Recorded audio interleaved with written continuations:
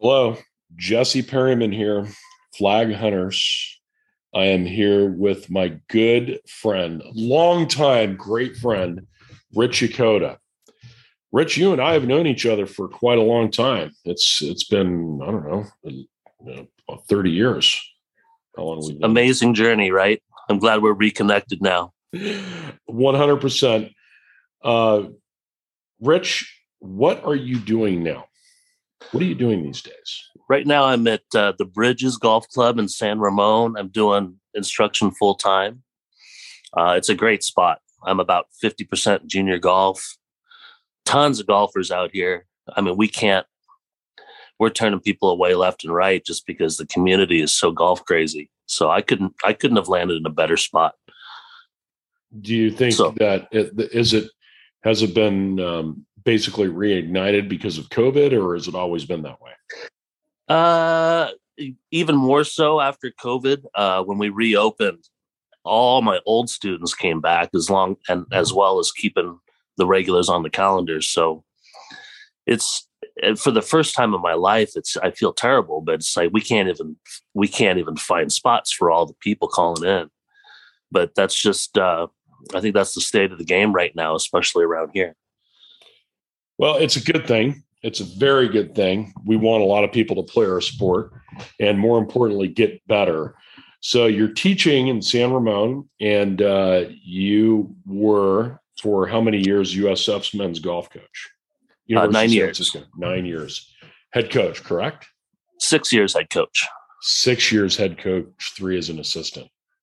Yeah. So what was that experience like, working with young Division I collegiate players for you? Oh yeah, it was amazing. Before I got there, I figured, people had suggested, hey, you should check out collegiate coaching. And I was like, I would love that. But the road to get there, it just seemed like such a long road. I caught a couple breaks. I met the former coach who was going to retire. He knew me from when I was young, so there was a lot of trust there, and he brought me in as an assistant. And so I kind of fast tracked to that spot, and I pretty much knew that 2, 3, 4 years it would take to get to the head coaching position, and I couldn't have seen that happening without the connection. So super grateful.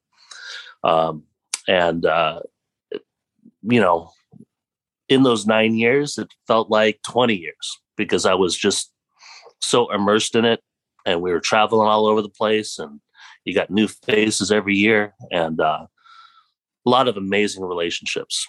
I mean, it's family. I still get a lot of calls and texts, and I follow the old players, and it's just like one big, huge family. So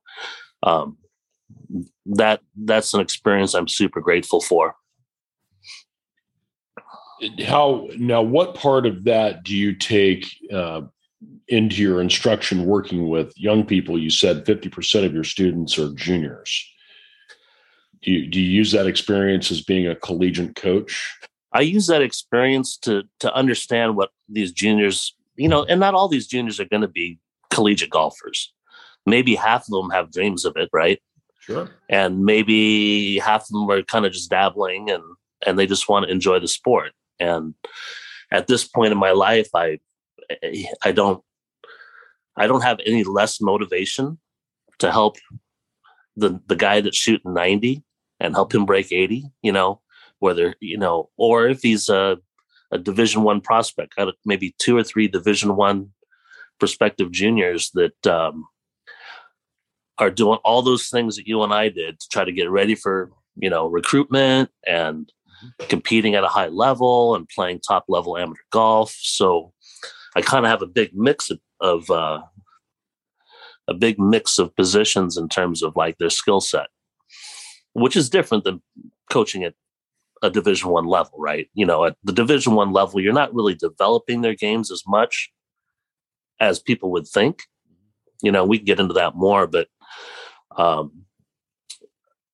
being a collegiate coach does help me prepare them and help them understand what to expect. What are coaches looking for? What's collegiate life going to be like? Are you good enough? and what are the things you have to do to be good enough. And so I've got some kids right in the middle of that right now as we speak, and it's pretty exciting to have just a hand in their path. When you have a young person, a young man or a young lady who's shown some promise in potentially making a Division I program, what are some of the things that you tell them to be prepared in part of this process? What are some of the things that you say to prepare their golf games and prepare just playing golf at a high level combined with college life? Well, a lot of the time, recruitment happens so early that a lot of the times as they're trying to get in a position to be recruited, they're only 15 years old, 14, 15, maybe 16 years old. At that point, then it becomes kind of businesslike, which I try to guide them through. But first and foremost, as you know, is the quality of their golf. Their games have to shine. And it's not like when you and I were 16 years old. Every tournament round you play, it gets registered in the national database. And all the stats are there to see. So if you're a collegiate coach looking for, players that can improve your roster, you kind of know exactly what these kids have shot for the last 2 years and exactly where they've been and who they played against. So then a lot of our work becomes more about those intangibles. How hard is this kid going to work? How organized are they? How much desire do they have on their own intrinsically without someone looking over their shoulder, right? Because that's what changes when you go to college. That passion for the game, that love of the game, and the character that they present. Those become the important things. We already know how well they score and how many tournaments they've won. So what separates these kids becomes kind of the interesting focus that we talk a lot about. Yeah, you and I have had some great conversations about that, some of the intangibles. What would some of the intangibles be that you would want to help a young person or anybody who wants to get better, help them explore? I think the first thing that occurs to me is having a balance in their lives. In other words, I think we have this idea that the future PGA Tour player is 100% golf only, where every shot, is being measured and observed and critiqued and analyzed. And I think that's a little bit of an illusion. And so when I talk about balance with these kids, it's like, hey, do you have some other hobbies? Do you play some other sports? What other things do you do that helps you develop as a human being? Mm-hmm. That, like you said earlier before our podcast, there are so many parallels that we draw from in life: music, other sports, helping other people. And all that stuff goes into the development of a person that you don't, in hindsight, I was just reading an article last night about a couple of the greats like Tom Brady, Joe Montana, Michael Jordan. A perfect example is like a Tom Brady. He was a 3-sport athlete when he was in high school. And by the time he got to Michigan. Where did he play? Michigan. He was the 7th quarterback on their roster. Yep. He was the 7th ranked quarterback on their roster. So what made Brady different? That's where it gets interesting, right? Mm-hmm. And the easy story to tell would be that he was born to be number one and that he was a standout the entire way. Well, that just wasn't really the case. Same with Joe Montana. Mm-hmm. He thought he was going to play basketball. Yep. Jordan was a very good baseball player too. Yep. Nicholas, right? He thought he might play football. In fact, he got an offer at Ohio State, I think. Yeah. So when you dig a little deeper, it becomes fascinating, and it makes you realize that these people were developing all kinds of dimensions, not just in sports. But who knows? Dig a little deeper, and You hear, you learn more about how they were raised, how they were parented, how they were coached.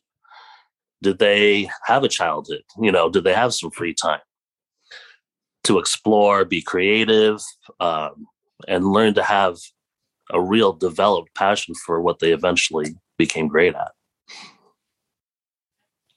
Yeah, I think those things, unfortunately, a lot of them are getting thrown by the wayside these days, especially young people I see.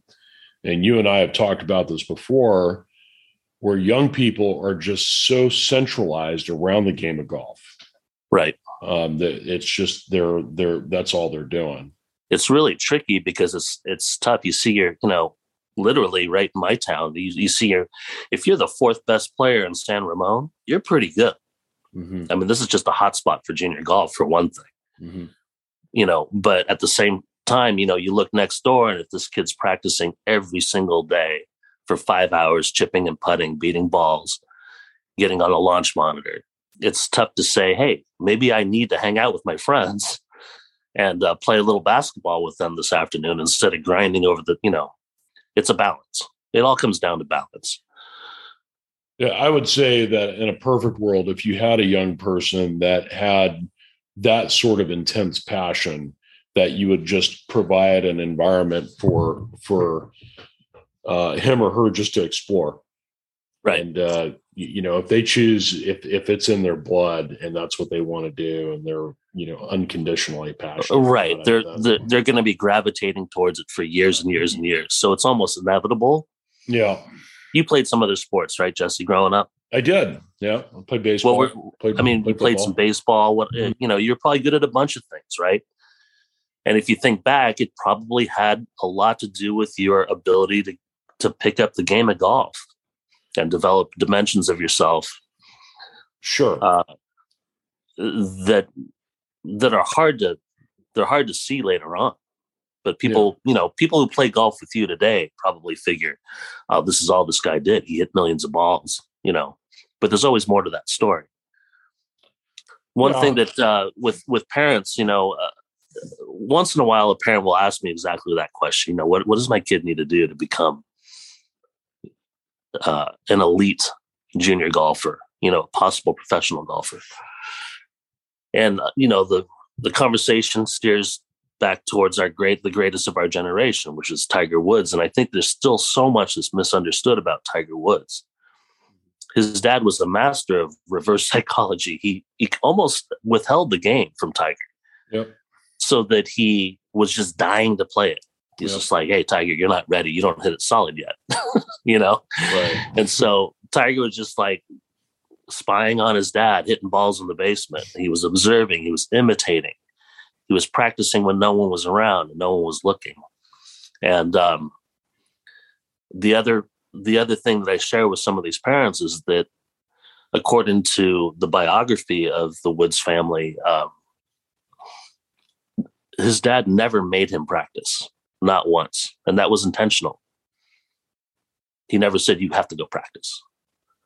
He created an environment where Tiger just loved and couldn't resist practicing. He couldn't wait to get out there. He couldn't wait to play golf with his dad. And I think that's a much better approach. And it's something I try to share with a lot of families. Sure. I agree with you, Rich, on that. Create an environment where they would naturally gravitate toward it. And the level that they want to get better is obviously going to determine the level of their passion and their pursuit. And if they don't want to, let's say you leave them alone for a few weeks. Yeah. And if they don't want to, well, that tells you something too. There's nothing wrong with that. Sure. And if someone wants to play just for fun and have it be one of their three sports, there's nothing wrong with that. I think families are always looking for that, hey, could I get a 4-year scholarship? Right. We have, and I talk to a lot of families that don't even consider Division II, Division III, NAIA, or junior college golf because they just rule it out, unfortunately, right? But those might be the perfect pathways for their children to develop. Just in your great opinion, experiences. Yeah. In your opinion, Rich, why would parents rule out their child not. Because it doesn't sound like a professional track, and it doesn't sound like a prestigious track. It's sort of like a lot of families will rule out certain colleges, for professional reasons or for reputation or whatever. And that's understandable. But, there was a young lady that I mentored a little bit here that was definitely eligible for a Division I roster spot. And she ended up going to a Division III spot and contending for a national championship twice in her first 2 years down there at a small private school that was very, very strong academically. And so that's an example of a great fit where she might have squeezed into a D1 program somewhere and played maybe a third of the tournaments and maybe gotten beat up a little bit. But instead, she went to a D3 school, contended right away for a national championship, and is also on track for a pre-med career. So, you have to look at the whole big picture and make sure you're not forcing your own wishes and dreams on your children, right? Yeah, 100%. I think we want the best for our children, and there certainly is a part of us that wants to live vicariously through our children. Unfortunately, or however you want to look at it. My son doesn't play golf, but he likes golf. He respects golf, and if I say, hey, you want to hit some balls or something, he's always, yeah, I'm down, so the fact that he doesn't play golf may sound like, oh, he must resent it. His dad's a golfer, right? His dad's a coach. I bet you there was a bunch of pressure there. But no, I just said, hey, you know what? You do what you want to do. If you want to play golf, hey, we'll set you up. Yeah. But he's just a different human being and has different interests. And I love that about him. When you were coaching, I'm curious what were some of did you talk about some of the intangibles? Did you talk about mindset? Did you talk about course management, self-management, things like that with your kids? Definitely. Mm-hmm. Overall, it's as a collegiate coach, and I think a lot of collegiate coaches would agree with me, there's so much going on at such a fast pace that you can't really develop their games that much. You can support them. You might be able to teach them how to practice smart, how to time manage better, how to get their homework done, so that they're not thinking about their term paper when they're on the first tee. Right. So, people ask me a lot, well, what was that like? I didn't develop anybody's game. I tried to give them as much confidence as I could. And I was, one thing I say to people is that I'll never lie to you as a coach. But I believe that you're talented. If you're here, you're talented. If you're at a Division I level, you're an amazing talent already. Even if you're 700th in the nation, right? And you can barely crack a top 20.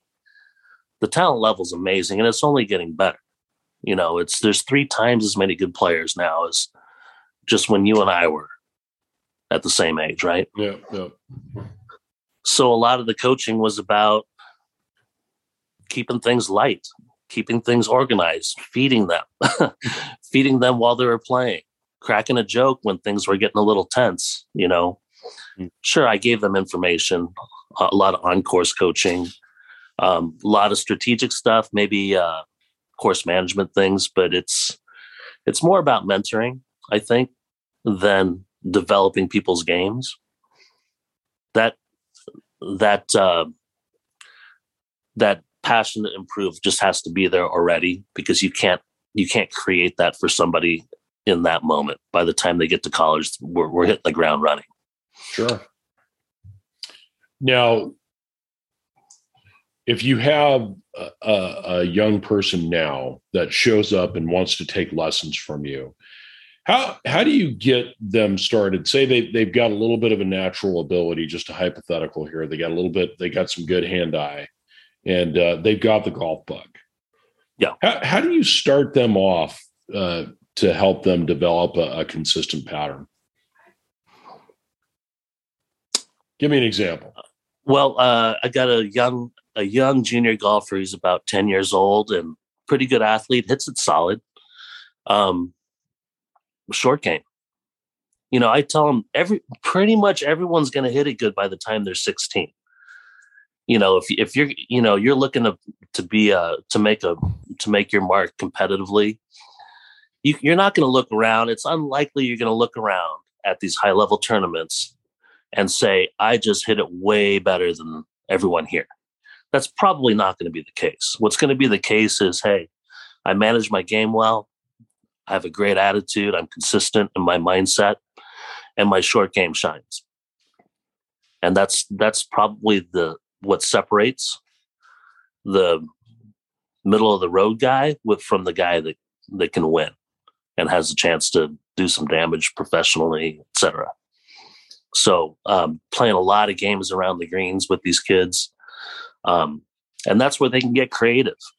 I'm not really a method guy. I try to borrow from a lot of, whether it's Seve or Watson or Spieth, try to show them different shots. Never, try to have a game where they can't hit the same shot twice. Instead of hitting 100 chip shots to the same target, we're going to move around, get creative, step on your golf ball, dig it out of a hole, hit a flop when you don't need to, hit a runner, bump it 3 times and get onto the green. Get creative. I think how did Seve learn the game with a 3-iron? That's insane. And that was probably intentional from his family, right? I mean, his brother was a golf pro, right? His brother was a competitive golfer, his older brother. Yeah. And it's not like they didn't have golf clubs for Seve, even though they were pretty poor. Right. I'm sure they could have found a sand wedge and a putter, right? But they're like, hey, Seve, I dare you to beat me with a 3-iron. And he figured it out, right? One of the most creative minds of all time. Hang on one second. One of the great minds, just a wizard. I think that's, I want to expand on that for a second. As far as practicing the short game, I think that I want to definitely agree. I think a lot of people, it would be so much better, even if they practiced for 10 to 15 minutes here and there with different lies, different shots, different everything. And and Dr. Rattel's latest book, he suggests the name of the book is Make Your Next Shot Your Best Shot. As far as short game practice, literally chipping with one ball and trying to putt it in. Yeah, let's rehearse golf, right? Yeah, right. Let's not rehearse practice. Let's rehearse golf at least once in a while, right? Yeah. And you understand that you have to practice the competitive mindset or the real golf course experience. So really good players will do that. They'll go through their routine. They'll use their imagination to put themselves in imaginary pressure situations that start to feel like real golf. And I think kids, if they're given enough space, they're naturally going to, someone who's very competitive is going to naturally use their imagination and pretend like that 4-footer's for the, to get their PGA Tour card or to win their first PGA tournament or to get into a playoff in their first collegiate event. They're naturally going to want to practice that moment. So I remember doing that, and kind of side note, I was talking to some kids today or maybe yesterday, and I said, hey, do you watch golf? Nah. Well, maybe they don't have time. I don't know, but it's amazing how many good golfers don't watch golf. Mm-hmm. And I think you're missing out on a lot. Mm-hmm. Little things that you pick up from good players, the way they carry themselves, right? The way they react to a mistake, the way they react to a 40-foot birdie putt. There's so much that's happening there that we can study that we otherwise wouldn't have the opportunity to be around a Jordan Spieth or a Colin Morikawa, right? Mm-hmm.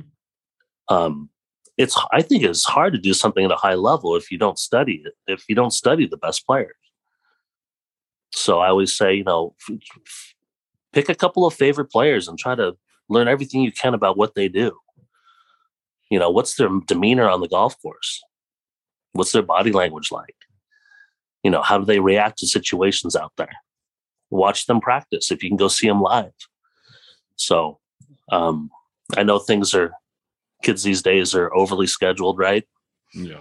And it's hard to find free time to do that with all the homework and whatever, but you're missing out. You're missing out if you don't study the greats, right? Yeah, I would agree with that. Thankfully, we've got YouTube now. I mean, YouTube when you and I were growing up would have been a revelation. And right. now these kids can literally look up Tiger in 2000 or Ben Hogan or Jack Nicklaus or Bobby Jones or whoever it is. Mm-hmm. Dustin Johnson, Morikawa today, Rory, Patrick Cantlay, and all these great players.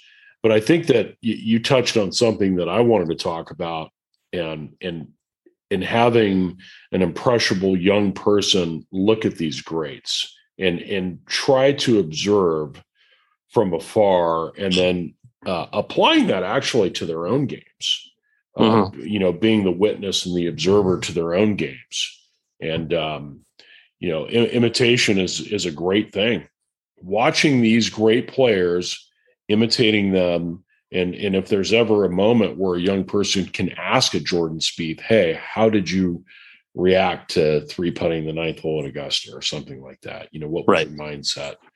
Yeah. And if you observe and study enough, you could probably pretty much figure it out. But I think it's a brilliant idea. I remember being down at the AT&T when I was probably, 12 years old, and John Cook was one of the hottest players in the world at the time, and I was watching him on the range, and I was just so mesmerized by his iron ball striking, right? And I was just, I think he could feel that, because he actually walked over to me. He's like, hey, what are you looking at? What are you noticing? And I said, well, I'm just amazed at how that divot comes right after the golf ball every time. And it's like, well, it's not that hard. It's just because, at the top of your golf swing, you bump left and the bottom of your swing is past the ball. I'm like, oh, yeah, that makes sense. Mm-hmm. So, he had an answer for it right away, right? Sure. Tossed me his golf ball. 4 days later, he wins the golf tournament, and he becomes my favorite golfer for years. Sure. I actually had a chance to play a practice round with him at that Open. Mm-hmm. And I told him about that. He was, he didn't remember me, of course, because he meets people every day. But he thought it was pretty cool that just that moment of just banging balls inspired some kid, right? Sure. And 20 years later, we play together, at the same tournament. Let's hit the rewind button on that note. 1996. And I want to start this part of it by you and I playing together, and me playing really good golf for me at the time, and somehow always losing to you on the last hole. That was by design, Jesse. I planned it that way. No matter what. No matter what. If I was 4 under, you somehow managed to be 5 under. If I was 1 over, and then you somehow managed to clip me, I don't know, whatever it was. I don't know. We never played match play. It was always stroke play. But 1996, you qualified for the U.S. Open at Oakland Hills. Yeah. Where did you do did you do the local? You did the local, right? The local and sectional. Where'd you do the local at Pasatiempo, my home course. Yep. And then the sectional was 36 at Lake Merced Country Club. So I got through on 2 courses that were pretty close to home. And so, that was really almost a culmination of so many things, like it just years of toiling on the mini tours, right? Asia, Canada. I became a decent player on that level. Mm-hmm. And the tough thing was, in the back of my mind, when I was at the Open in 96, I hated this thought, but I also believed that it was the only one I was going to play. And I've always had a knack for those types of predictions. And I didn't want to believe it, but mm-hmm. it occurred to me that it felt like that was the only one I was going to play. So it was a really special, achievement for all the hard work I had put in. And I was always an overachiever. I was an undersized, scrappy, untrained golfer, never had a golf lesson. But I worked hard to get there. And so it's something I was really proud of, able to make the cut. And it spurred me on to a few good years of competitive golf, but was able to stay afloat for a little while. And getting beat up, 95% of my career was just getting beat up, but it taught me a lot. Sure. And it helps me understand and communicate what everyone goes through, whether you're a 100 shooter on the first tee of a corporate scramble. I can relate to that guy. I can relate to that moment. I can help him through that. Sure. Because I've been there. Almost everything that you can think of in golf, I've been there. And it's mostly struggle, as you know. The golf is, if you don't embrace the struggle of golf, you better pick a different game, because it's mostly struggle. Yeah, here to that. Yeah. And before we go down that road, which is a great road, I do want to talk about that Open, because that's pretty cool. So you made the Open at Oakland Hills, 1996. And Tom, did Lehman win that? Lehman won that. Yeah. Davis Love 3-putted on the last hole. I was able to see that live after I finished my fourth round. And it was a golf course. It rained like 3 inches right before the tournament. Brutal. Bunkers were filled with water. And so this was a golf course that, if you had to design a golf course that was the opposite of what would suit me, that would be it. Right. So it was going to be a struggle. I flew the ball about 245 at the time. Mm-hmm. And that's where the ball ended up. Right. It was plugging. And then you got these Crown Donald Ross greens, and I'm hitting 4 irons into those things, trying to hold those greens. And, but I managed to put together one good round. Well, you made the cut, and let's talk about that third round. And who did you play with in that third round? My best round was the second round. It was the second round. Okay. The second round. So once I made the cut, I was like, oh my God, I'm exhausted. I'm done. It feels like it's been such a journey. It's so much different than, your veteran tour pro who's like, hey, yeah, it's a major, but it's another week of my life. Right. And I'll be back next year. Sure. For me, I was just like exhausted. And my caddy was mentally breaking down at the time, because he was a young caddy. He had never played a caddy to tour event. He was so into it. And when I didn't pull it together in the third round, he was starting to panic. And I actually had to talk him down and do a little intervention with him, because he was starting to freak out. I'm like, hey, it's okay. It's all right. I'm doing my best. It's cool. Yeah. So I was just cruising to the finish line at that point. But you shot 67 in the second round. Yes. Correct. So that's 3 under. Was that low? No. Greg Norman shot a 65, set the course record that day. Lehman shot 66, which tied the course record. And I was one higher. I actually had a 4-footer on 18, and I lagged it because it was so fast. I carved a 4-wood into the last hole. Back right pin, par 4. Everyone else, the big hitters are hitting 7 iron, 6 iron in there, and I carved a 4-wood in there, and I'm coming straight down the hill. And I told myself, if I 3-putt here and miss the cut by 1, I will never forgive myself. So I lagged that thing down there. It wobbled down there and ended up on the lip, but tapped that in for 67. Yeah, I remember it like it was yesterday. And then you played with Duval in the third round, right? David Duval. Yeah, he was just cruising. Yeah. He was so good. That was a moment where he hadn't won yet. Right. He had something like 8 second place finishes. And I'm looking at this guy going, if this guy's not going to be number 1 in the world, I'm going to quit, because he's like Superman, right? Yeah. And then he went on to win like 6 tournaments in the next 12 months, got to number 1, and the rest was history. But he would just ho-hum, just cruising along, playing with some unknown hack, right? Probably resented that, but And who'd you play with in the final round? Kurt Byram, nice guy. Yeah, he's really solid guy.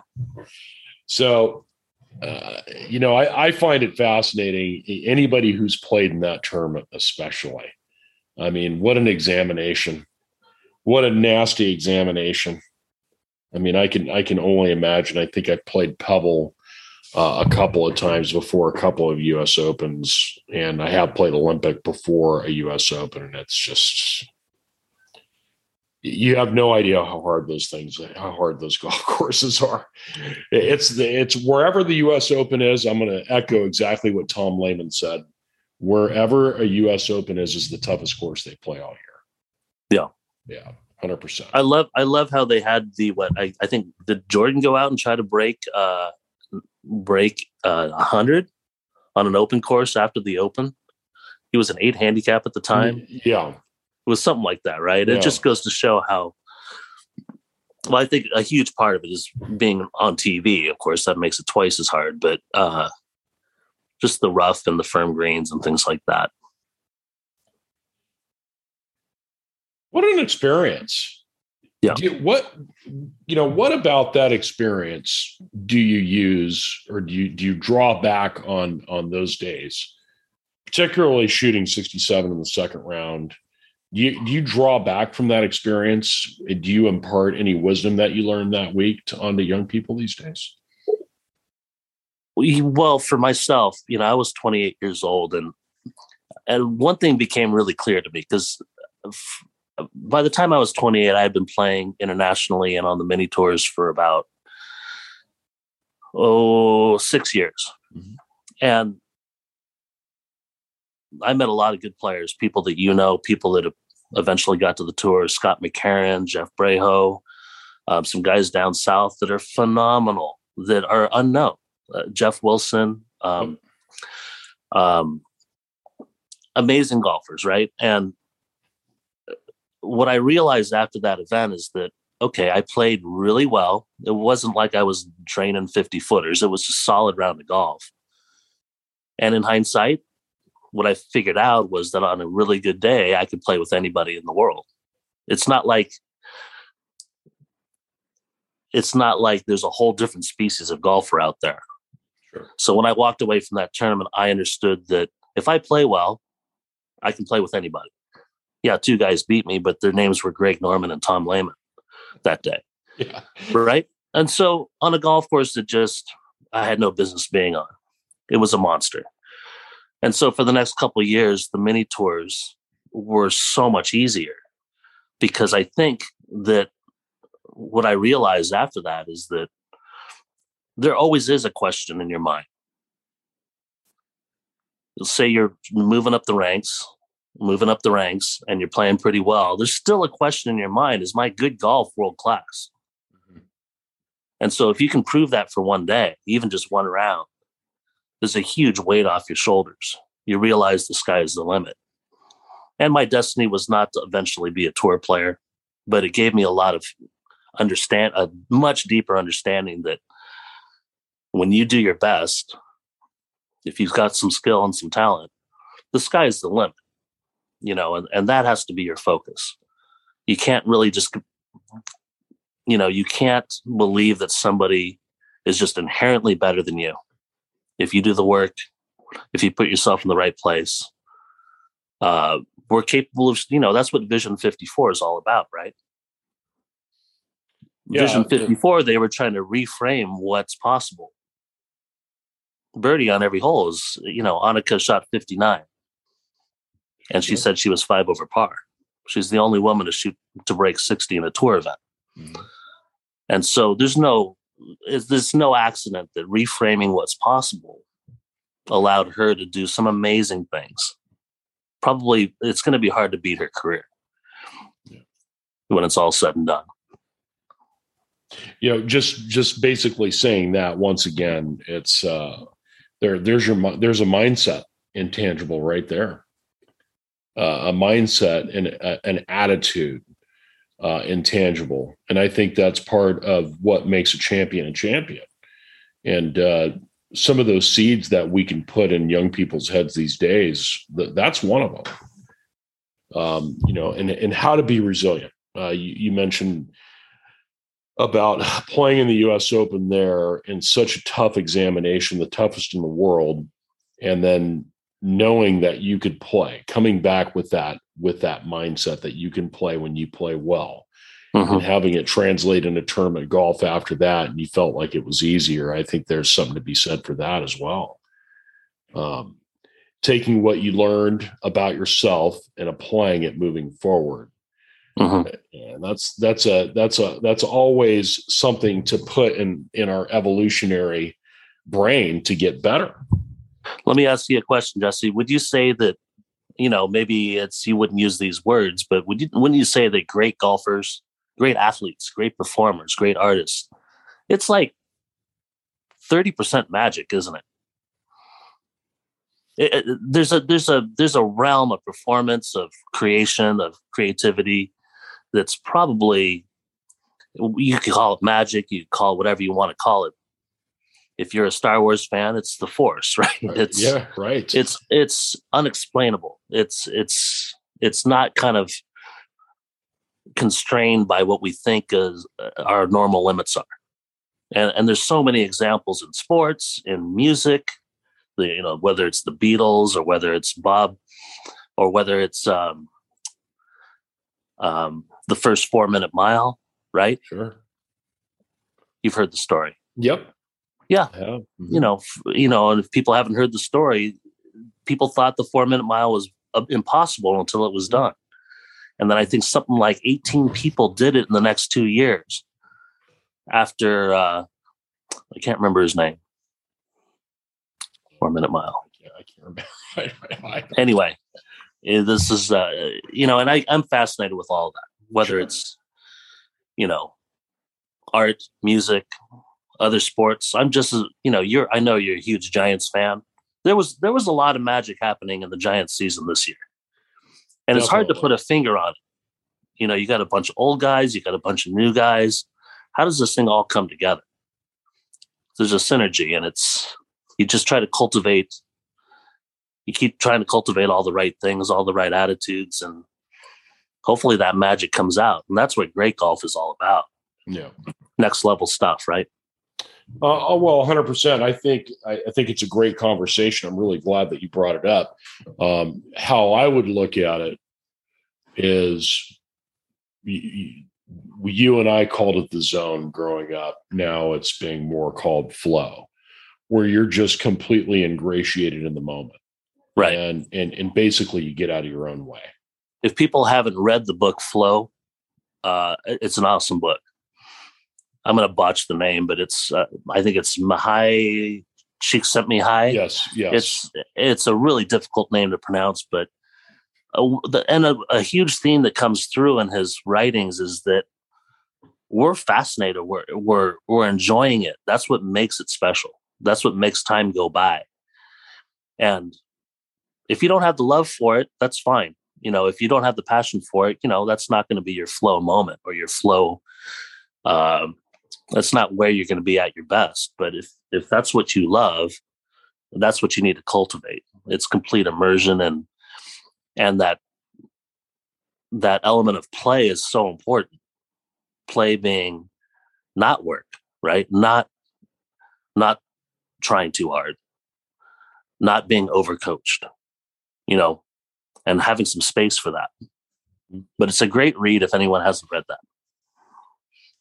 Yeah, I along the lines of that, there's a book called The Mindful Athlete by George Mumford, and who continues to teach meditation to professional athletes, notably with the Lakers and with the Bulls. And the whole thing behind that is flow and how to facilitate getting into flow. Right. I'll kind of bring this up, and I'll actually give assignments to some of my competitive junior golfers. And I think a lot of times they're not sure if the top athletes are really doing this kind of thing. And I guarantee them they are. Yeah. I know for a fact a lot of them are, and I suspect that a lot of them are, and they're not telling you about it because why would they, right? Sure. if you haven't if you haven't kind of done the work and investigated and sought this stuff out yourself, then maybe it's not your time. But I promise you, meditation, visualization, all these are elements of the great athletes, and what they're doing in the evenings and the mornings with their special trainers and things like that. Yeah, throughout history, they've talked about it. I know Kobe was a big meditator. Michael Jordan, the great Bulls teams, the great Lakers teams with Kobe and Shaq, going all the way back to Kareem Abdul-Jabbar and Muhammad Ali. All of these people practice some level of mindfulness, meditation, or whatever their practice was to get them into the present moment.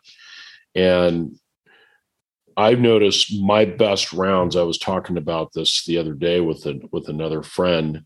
My best rounds of golf haven't not necessarily been sublime ball striking rounds at all.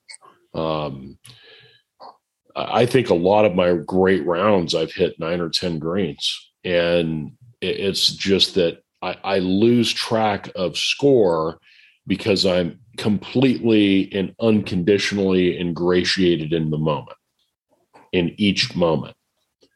So the attachments of performance go by the wayside, and it's kind of difficult to explain. I think people that practice meditation or have had these experiences, they can identify.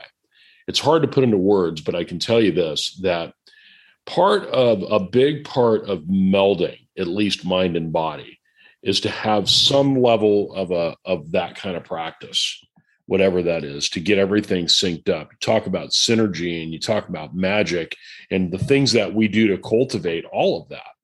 And, in golf, we hit balls, we work on our short game. We try to become more proficient at understanding golf courses and course management, prepping for golf tournaments and doing things, looking after what we eat and making sure that we get rest and recovery and we're mobile. I mean, you can, the list goes on and on and on how somebody that could properly prepare themselves to play tournament golf.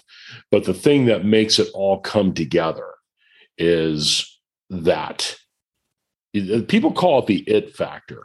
He's got it. The first time I saw Ricky Fowler play golf, I said, "Oh my God, that kid's got it. He's got it. It. He was born to play golf." Right? He's going to win again soon too. Oh, I agree. Yeah. And, but I think that there's a level of when you get up over a golf shot, you let the how and you just go and do, and you allow yourself to get caught up in the moment. And it's hard to explain. You just surrender everything else and nothing else matters except in that moment. I think there's certain things that lend themselves to flow states or to zone states more easily than golf. Golf, I think it's more difficult in golf because there's so much time, there's so much interference, there's so many distractions. You have to initiate the action. You're not really reacting. So the mind is always kind of front and center, right? And that's the obstacle.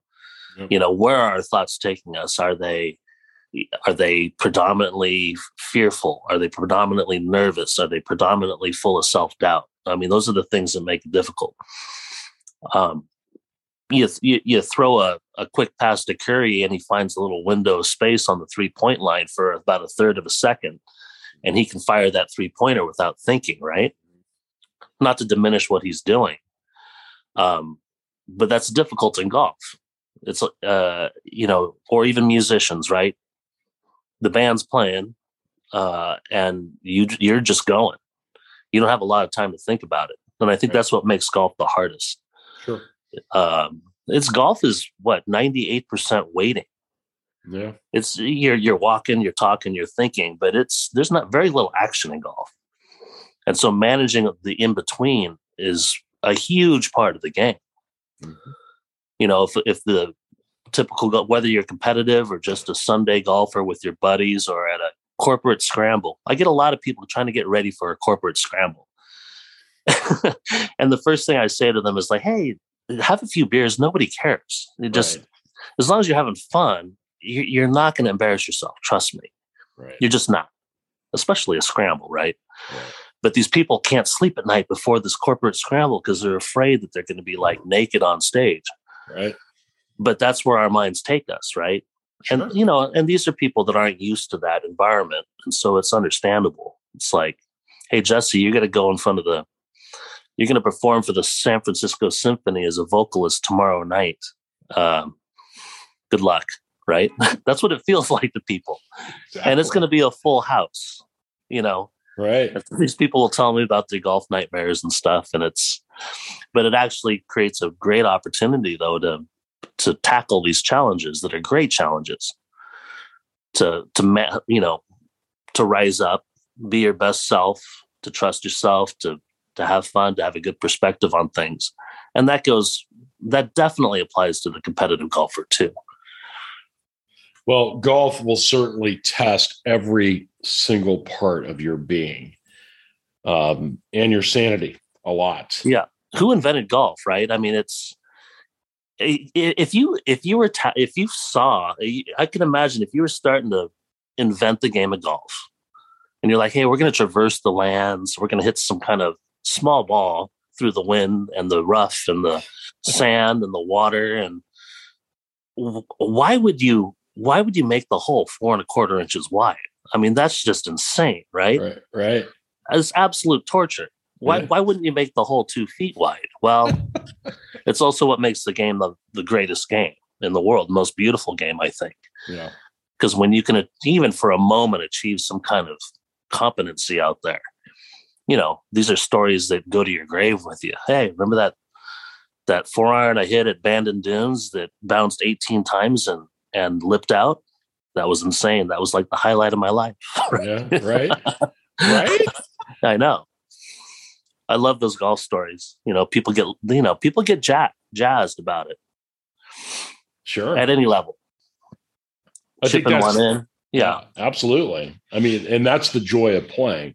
And I think that's a real good point, Rich, that the things I've noticed, I'm going to speak for myself in my own game and moving forward now, trying to find more joy and appreciating the game for what it is. And it is a game, and it does test every part of our being, magnificently. But taking the joy in hitting the shots, using my imagination, and coming at it full circle, having a childlike mentality toward the game, and playing and learning and just, if you can rest by saying, I went out and I tried my best today, whatever the result was, and I had a good time. Boy, I'll tell you, that's a pretty good day.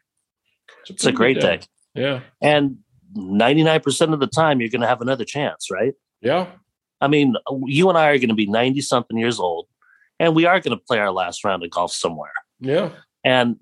But that's the only time we don't have another chance, right? There's always another opportunity, generally, right? And sure.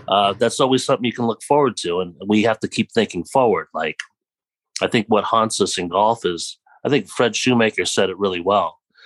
And I was reading Fred Shoemaker's book, if people don't know Fred, he's a great coach down in Carmel, California, that runs a very unique, special golf school down there. And he said that the number one thing that people are afraid of in golf is that they won't stop missing. And exactly, that was my reaction. It's a combination of, like, you're not going to stop screwing up, and you're also going to look bad in front of other people. And that sounds kind of trivial. Like, well, really, is that what I care about? And the more I thought about it, the more I thought that was true. If you knew you were going to miss 4 putts tomorrow, and you missed your first 4 putts, then you would be like, hey, I'm going to make everything else, right? That's what a great shooter's mentality is. Yeah. Basketball shooter, right? Yeah. He's like, well, that means I'm due. That means I'm due. And that's the championship mindset. Right. And if you're worried about what people think of you or looking bad, well, then you're not in the game at all anyway, right? You're not really present in the game. Yeah. So those two things I think he talked about a lot. If you miss 2 putts, a lot of people are afraid they're going to miss every single putt for the rest of the day. And that occupies their mind and it affects them. Sure. Yeah. Yeah, 100%. I wanted to add on that, and then the antithesis of that is part of the championship mindset is when you're present and in the moment, you can use self-talk so much more effectively. Mm-hmm. Especially if you've given yourself a good chance mentally. I think that if you're mentally prepared for that shot and you don't execute it, it's a lot easier to let it go. Right. For me, I've always had a tendency to get pissed off at myself for any sort of erroneous thought that creeps into my psyche, prior to hitting a shot based on past experiences or future anxieties. But I was always willing to let a shot go, good or bad, if I was able to be in a good mental frame of mind prior to hitting a golf shot. Yeah, we get a lot of chances out there, right? Yeah. 18 holes. Yeah. In your case, maybe 85 shots. Yeah. And if you play and you're going to shoot 84. We got more. We've got lots of chance. We got to embrace our opportunities, right? Right. And I think that attitude not only is going to make the game more fun for people if they can kind of cultivate that, but that's what helps you get better. So if you're talking to a young person now, those would be great places to start, sort of indoctrinating them and planting the seeds of fun, of a fruitful, fun, intense, competitive learning environment. Right. Combined with some basic instruction. Yeah. You teach a kid how to grip the club and just the basic swing motion for their whatever their ability is coming into the game. Mm-hmm. And then you centralize a lot of the teaching behind mindset, short game, putting. Hey, you're to teach them the noble ability to be resilient, because the game, it really, if you're not resilient, you're going to quit. Mm-hmm. I've got a junior that I have very high hopes for. He was a very good tennis player, decided maybe golf is going to be his future. Switched over. He's one of our top juniors in California now, and he contends for lots of junior golf tournaments in his age group. And the one thing he has to get through is, I tell him I can spy on him from 100 yards, and I can see him hanging his head. Mm-hmm. He'll hit a shot on the range and he'll hang his head. He'll hit a shot on the range, he'll hang his head. Once in a while, he'll watch that shot to the end, and I know he just striped that one. It was right on the money, right? Right. And so he's looking for the perfect golf shot, and that's the only thing that's going to make him happy. Mm-hmm. And so what I'm trying to get him to understand is, I said, okay, think about your last 10,000 shots. You're not going to remember all of them, but a third of them are going to be poor. A third of them are going to be okay, and a third of them are going to be good. Mm-hmm. That's always going to be true. That's true for Tiger Woods. And he looked at me and he's like, "What? No, most of his shots are good." I'm like, I guarantee you, you ask him, he's going to say it's going to be one of those. His standards obviously are different. His bar is higher, but the mindset about it is what's critical. Sure. If you think that you're failing 90% of the time, how are you going to learn? Right. How are you going to get better if you can't build on, hey, that was a decent shot. If I keep hitting those shots, it's those mediocre shots that keep a round going, right? You were saying some of your best rounds of golf were not stellar ball striking rounds. I've seen that a million times. Mm-hmm. And same with my best rounds of golf. There's hardly any one shot that stands out, because you can't play a great round of golf by hitting 3 great golf shots. it's really like 50 pretty good ones, right? Yeah. And a few clutch putts, but it's a whole bunch of mediocre golf shots, and we have to embrace that. That's the nature of the game. Just like when you're hitting, the greatest baseball players in the world. If you bat 330, you're a Hall of Famer, right? Yeah. No doubt, hands down. Yep. That's one third of the time they're successful. So what keeps these guys going? It's mindset. Yeah. They're failing 2/3 of the time. They're failing to get a hit. They're failing to get on base, right? And yet they're the best athletes in the world. These are Hall of Fame athletes. And so you have to find a way to sustain yourself and not punish yourself when you hit 1-2 grooves thin, but it still gets out there in the fairway, right? I think tour pros do that a lot more than people think. Yeah. And you were there at that high level.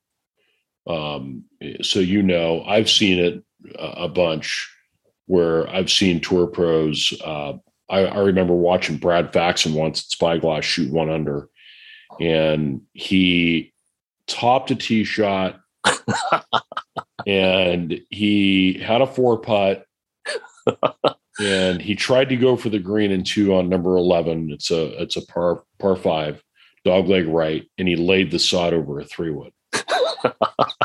And everybody knows who Brad Faxon is, and one of the best putters in the world.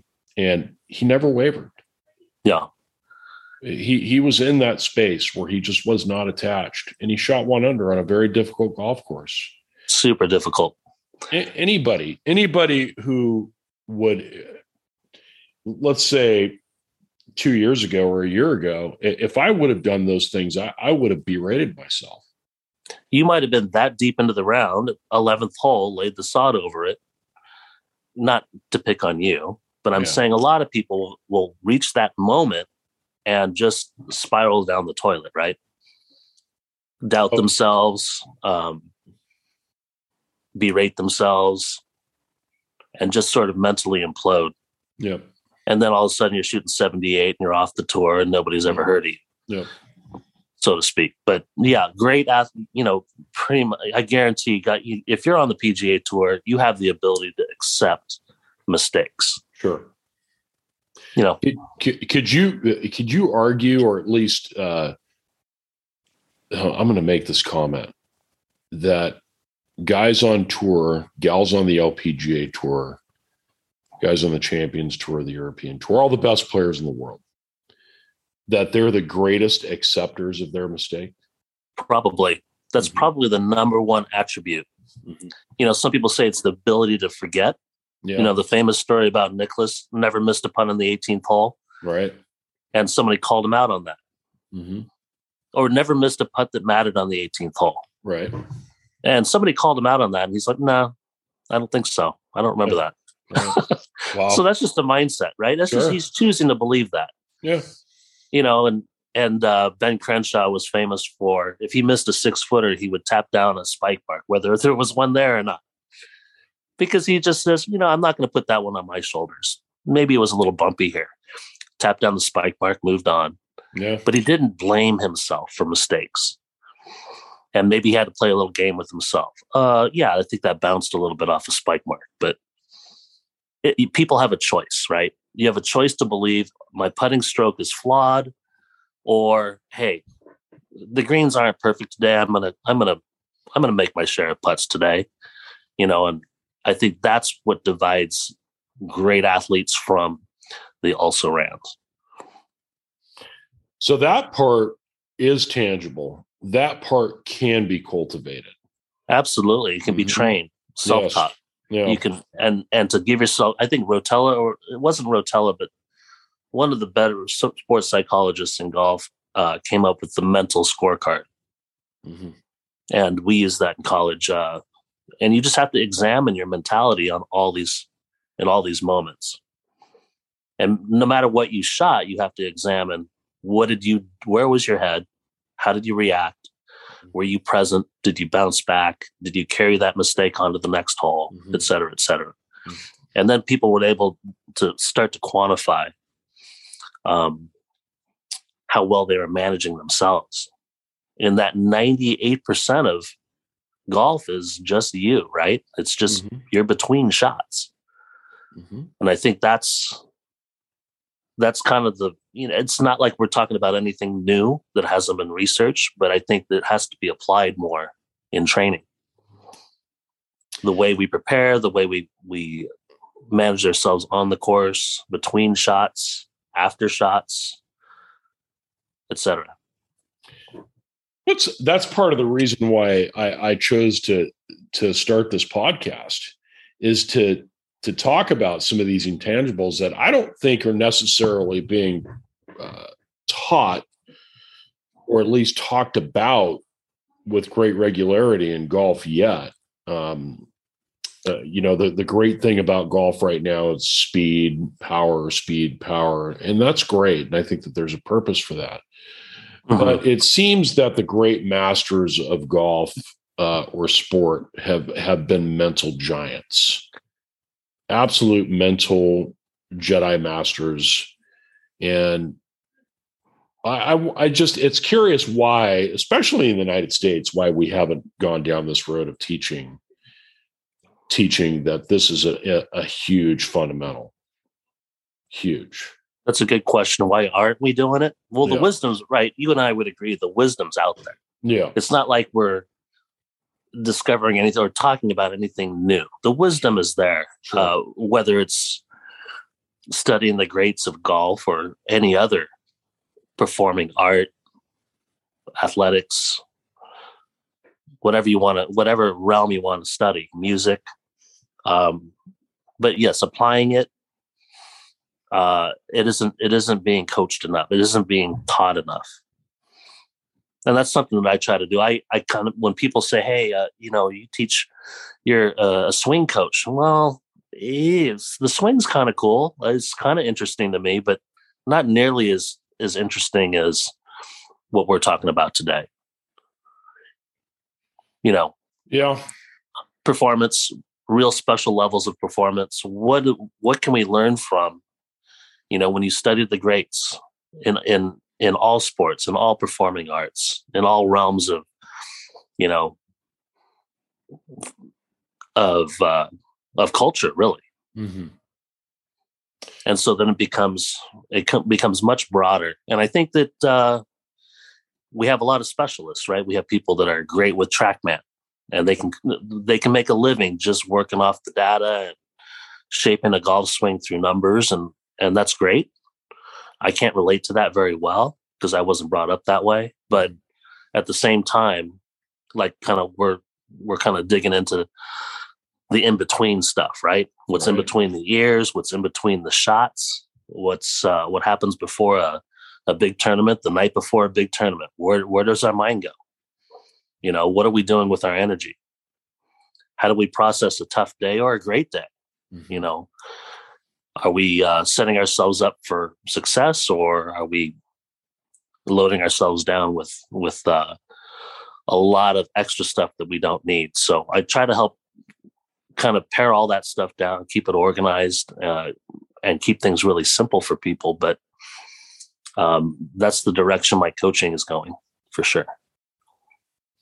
I think that's fantastic.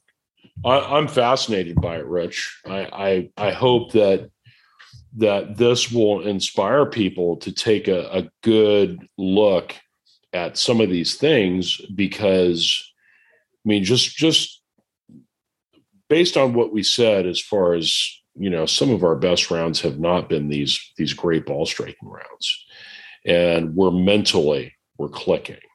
We're allowing ourselves, or at least we're giving ourselves permission to get into flow, and we're probably having a good time too. You're having a blast. You're having a blast. Even before the good golf happens, I think that's something that not always. I think Cantlay said, "Oh, I don't know how some of these other golfers can turn it on and off." So he talked recently in an interview about he's got to kind of go into this really quiet box, right, for 5 hours.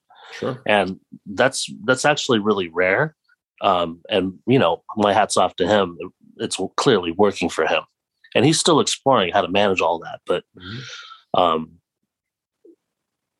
generally, I think our mood and our attitude, our emotions have so much of an effect on what's going to happen that day. Mm-hmm. So, based on that, the psychology of happiness is what it is. Yeah, sure. What can somebody do hypothetically to get himself or herself in that space where they can truly enjoy that round that day?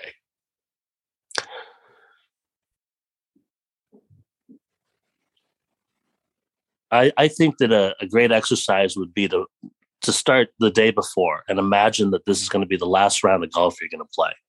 Use your imagination. Okay. Whether it's, hey, you know what, I'm getting older, or my wife can't stand my golf habit anymore, or whatever the case may be, the world's coming to an end. And just use your imagination to imagine what you'd want to make of that round. How would you want to relate to everyone else? How would you want to soak in the scenery? How would you want to appreciate your time? Maybe the only recreation you have all week as a working stiff, right? Sure. You go to these beautiful places. You and I have been blessed to see so many beautiful places, nature and golf course architecture and great company, great friends. What would you want to make of that? And I think that if people could really think about that, first of all, their attachment to the result would probably diminish, right? Yep. They would want to play their best. They would hope that it was their best round of golf ever, but I think they would also go, how would I want to be out there if it was my last day on the golf course? And it's something I think about a lot. I've actually had dreams about that because I've thought about it so much. Sure. And it helps me just really appreciate how lucky we are. Like you and I, for us to have a life in golf, well, there's a million other lives we could have had that don't have this kind of privilege, this kind of opportunity, this kind of beauty, this kind of challenge. I know it's sustained you and I for decades. So we're so lucky to have this opportunity. And yet at the same time, I think if we can kind of work on imagining that, some of our biggest fears would kind of fall by the wayside. I remember being stressed about making rent. I got to break par tomorrow to make rent, or this is like the last cue. This is my last cue school. This is my last shot. And there was a lot of stress about that, but very few people are faced with that. Right. Yeah. It might be looking bad in front of their coworker for 9 holes, or it might be, God, I can't get rid of the slice. What's wrong with me? But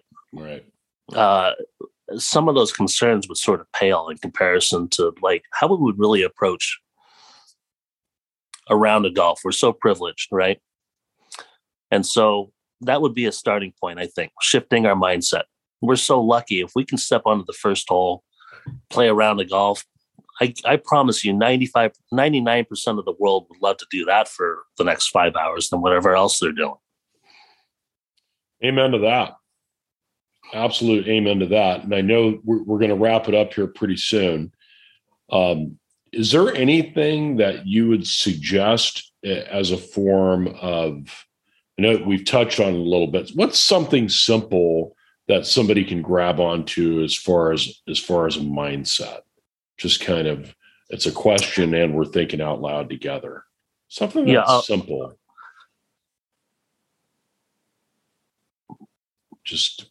I think, I'll make an observation or a comment. Mm-hmm. If somebody says, if you enjoy, like, I just want to go out and enjoy myself, but I'm so competitive. I get so caught up and then I worry about what people think about me. What's something that can counter that? That's simple. What really nobody cares. I think that's the biggest takeaway is that other people don't care what Jesse Perryman shoots. No. They're worried about their own game. So if you're concerned about what they think, you're probably stressed about something that's not even relevant. Yeah. Your playing partners are hoping to not look bad in front of you.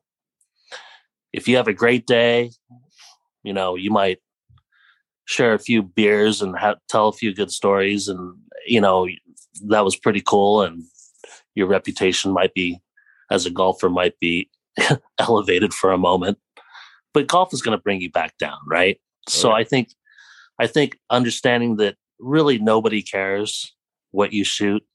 You have to love it. You have to just, if you're choosing to play the game of golf, you have to embrace success and failure, because it's the toughest game in the world. It's the most beautiful game in the world, but you're never going to just own it. You're never going to own it to where people, you mentioned just earlier, like, I just want to be consistent.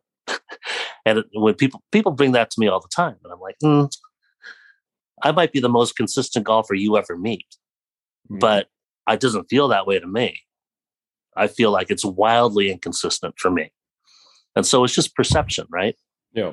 If you want to be consistent, do something else. Change oil every day or something like that. You're right. You change the oil correctly, you're going to get a good result 99% of the time.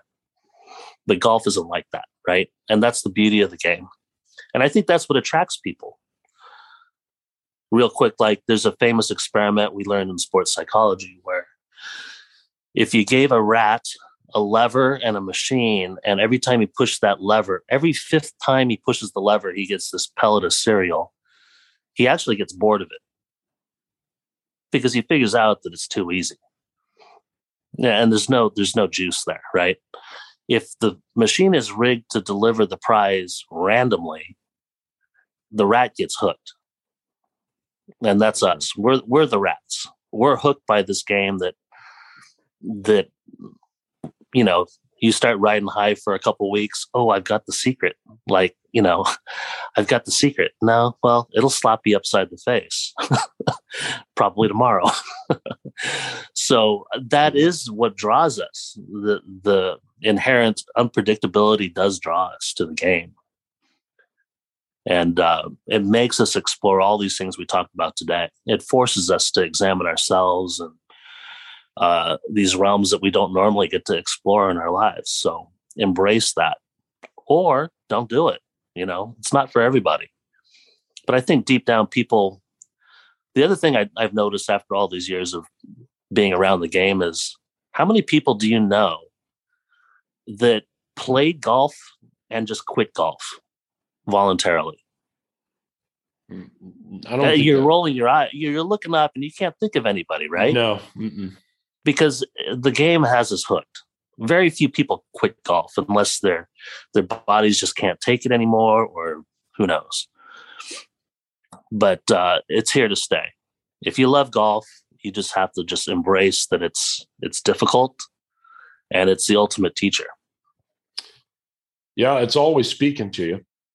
If we're quiet enough to listen, and in great moments where our ego is subsided, or we just have flat gotten our ass beat so much that we're finally open to suggestion. Yeah, the game's always talking to us. But it makes those great days even sweeter, or even those great holes, or those great shots, or that long putt that snakes in the hole, or beating Jesse Perryman by one on the last hole. I mean, just moments. We live for these moments, right? So, enjoy it. We're lucky to be out there. And then it becomes silly to hang our head. It becomes not only counterproductive, but it's like, nah, that's not really how you want to be out there. And people deep down realize that for themselves. They don't like themselves when they're negative and always complaining. But it's a challenge. It's a tough game. Yep. Well, ultimately, it expresses or exposes our deepest, most innermost self. And if we're aware of that, and we can set aside our ego and look objectively, it'll tell us what we need to do, how to get better. And I think one of the things that I'm finding out, in closing quickly, but I do want to leave people with this thought, and feel free to expand on it, that a lot of this game, a good majority of it, once you have a basic swing motion that's functional. A lot of it's mindset, a lot of it's intangibles, a lot of it's resilience, a lot of it's just being in the moment. Right. And that's really the way to have everything come together. And accepting good shots and accepting bad shots is a part of the mentality that can be cultivated. I wish I could swing like Adam Scott, but I can't. I can't physically, and that's just not in my swing DNA. But I can certainly adopt his mindset. Yeah. That part of it's there and available for all of us. Yeah. But anything else to add on that? Not anything that wouldn't start a whole new conversation. So we'll save that for later. We're going to do that at another time. You got it, buddy. All right. Well, Rich, hey, always my friend. Thank you. And thank you for coming on. Thanks, Jesse. Appreciate it.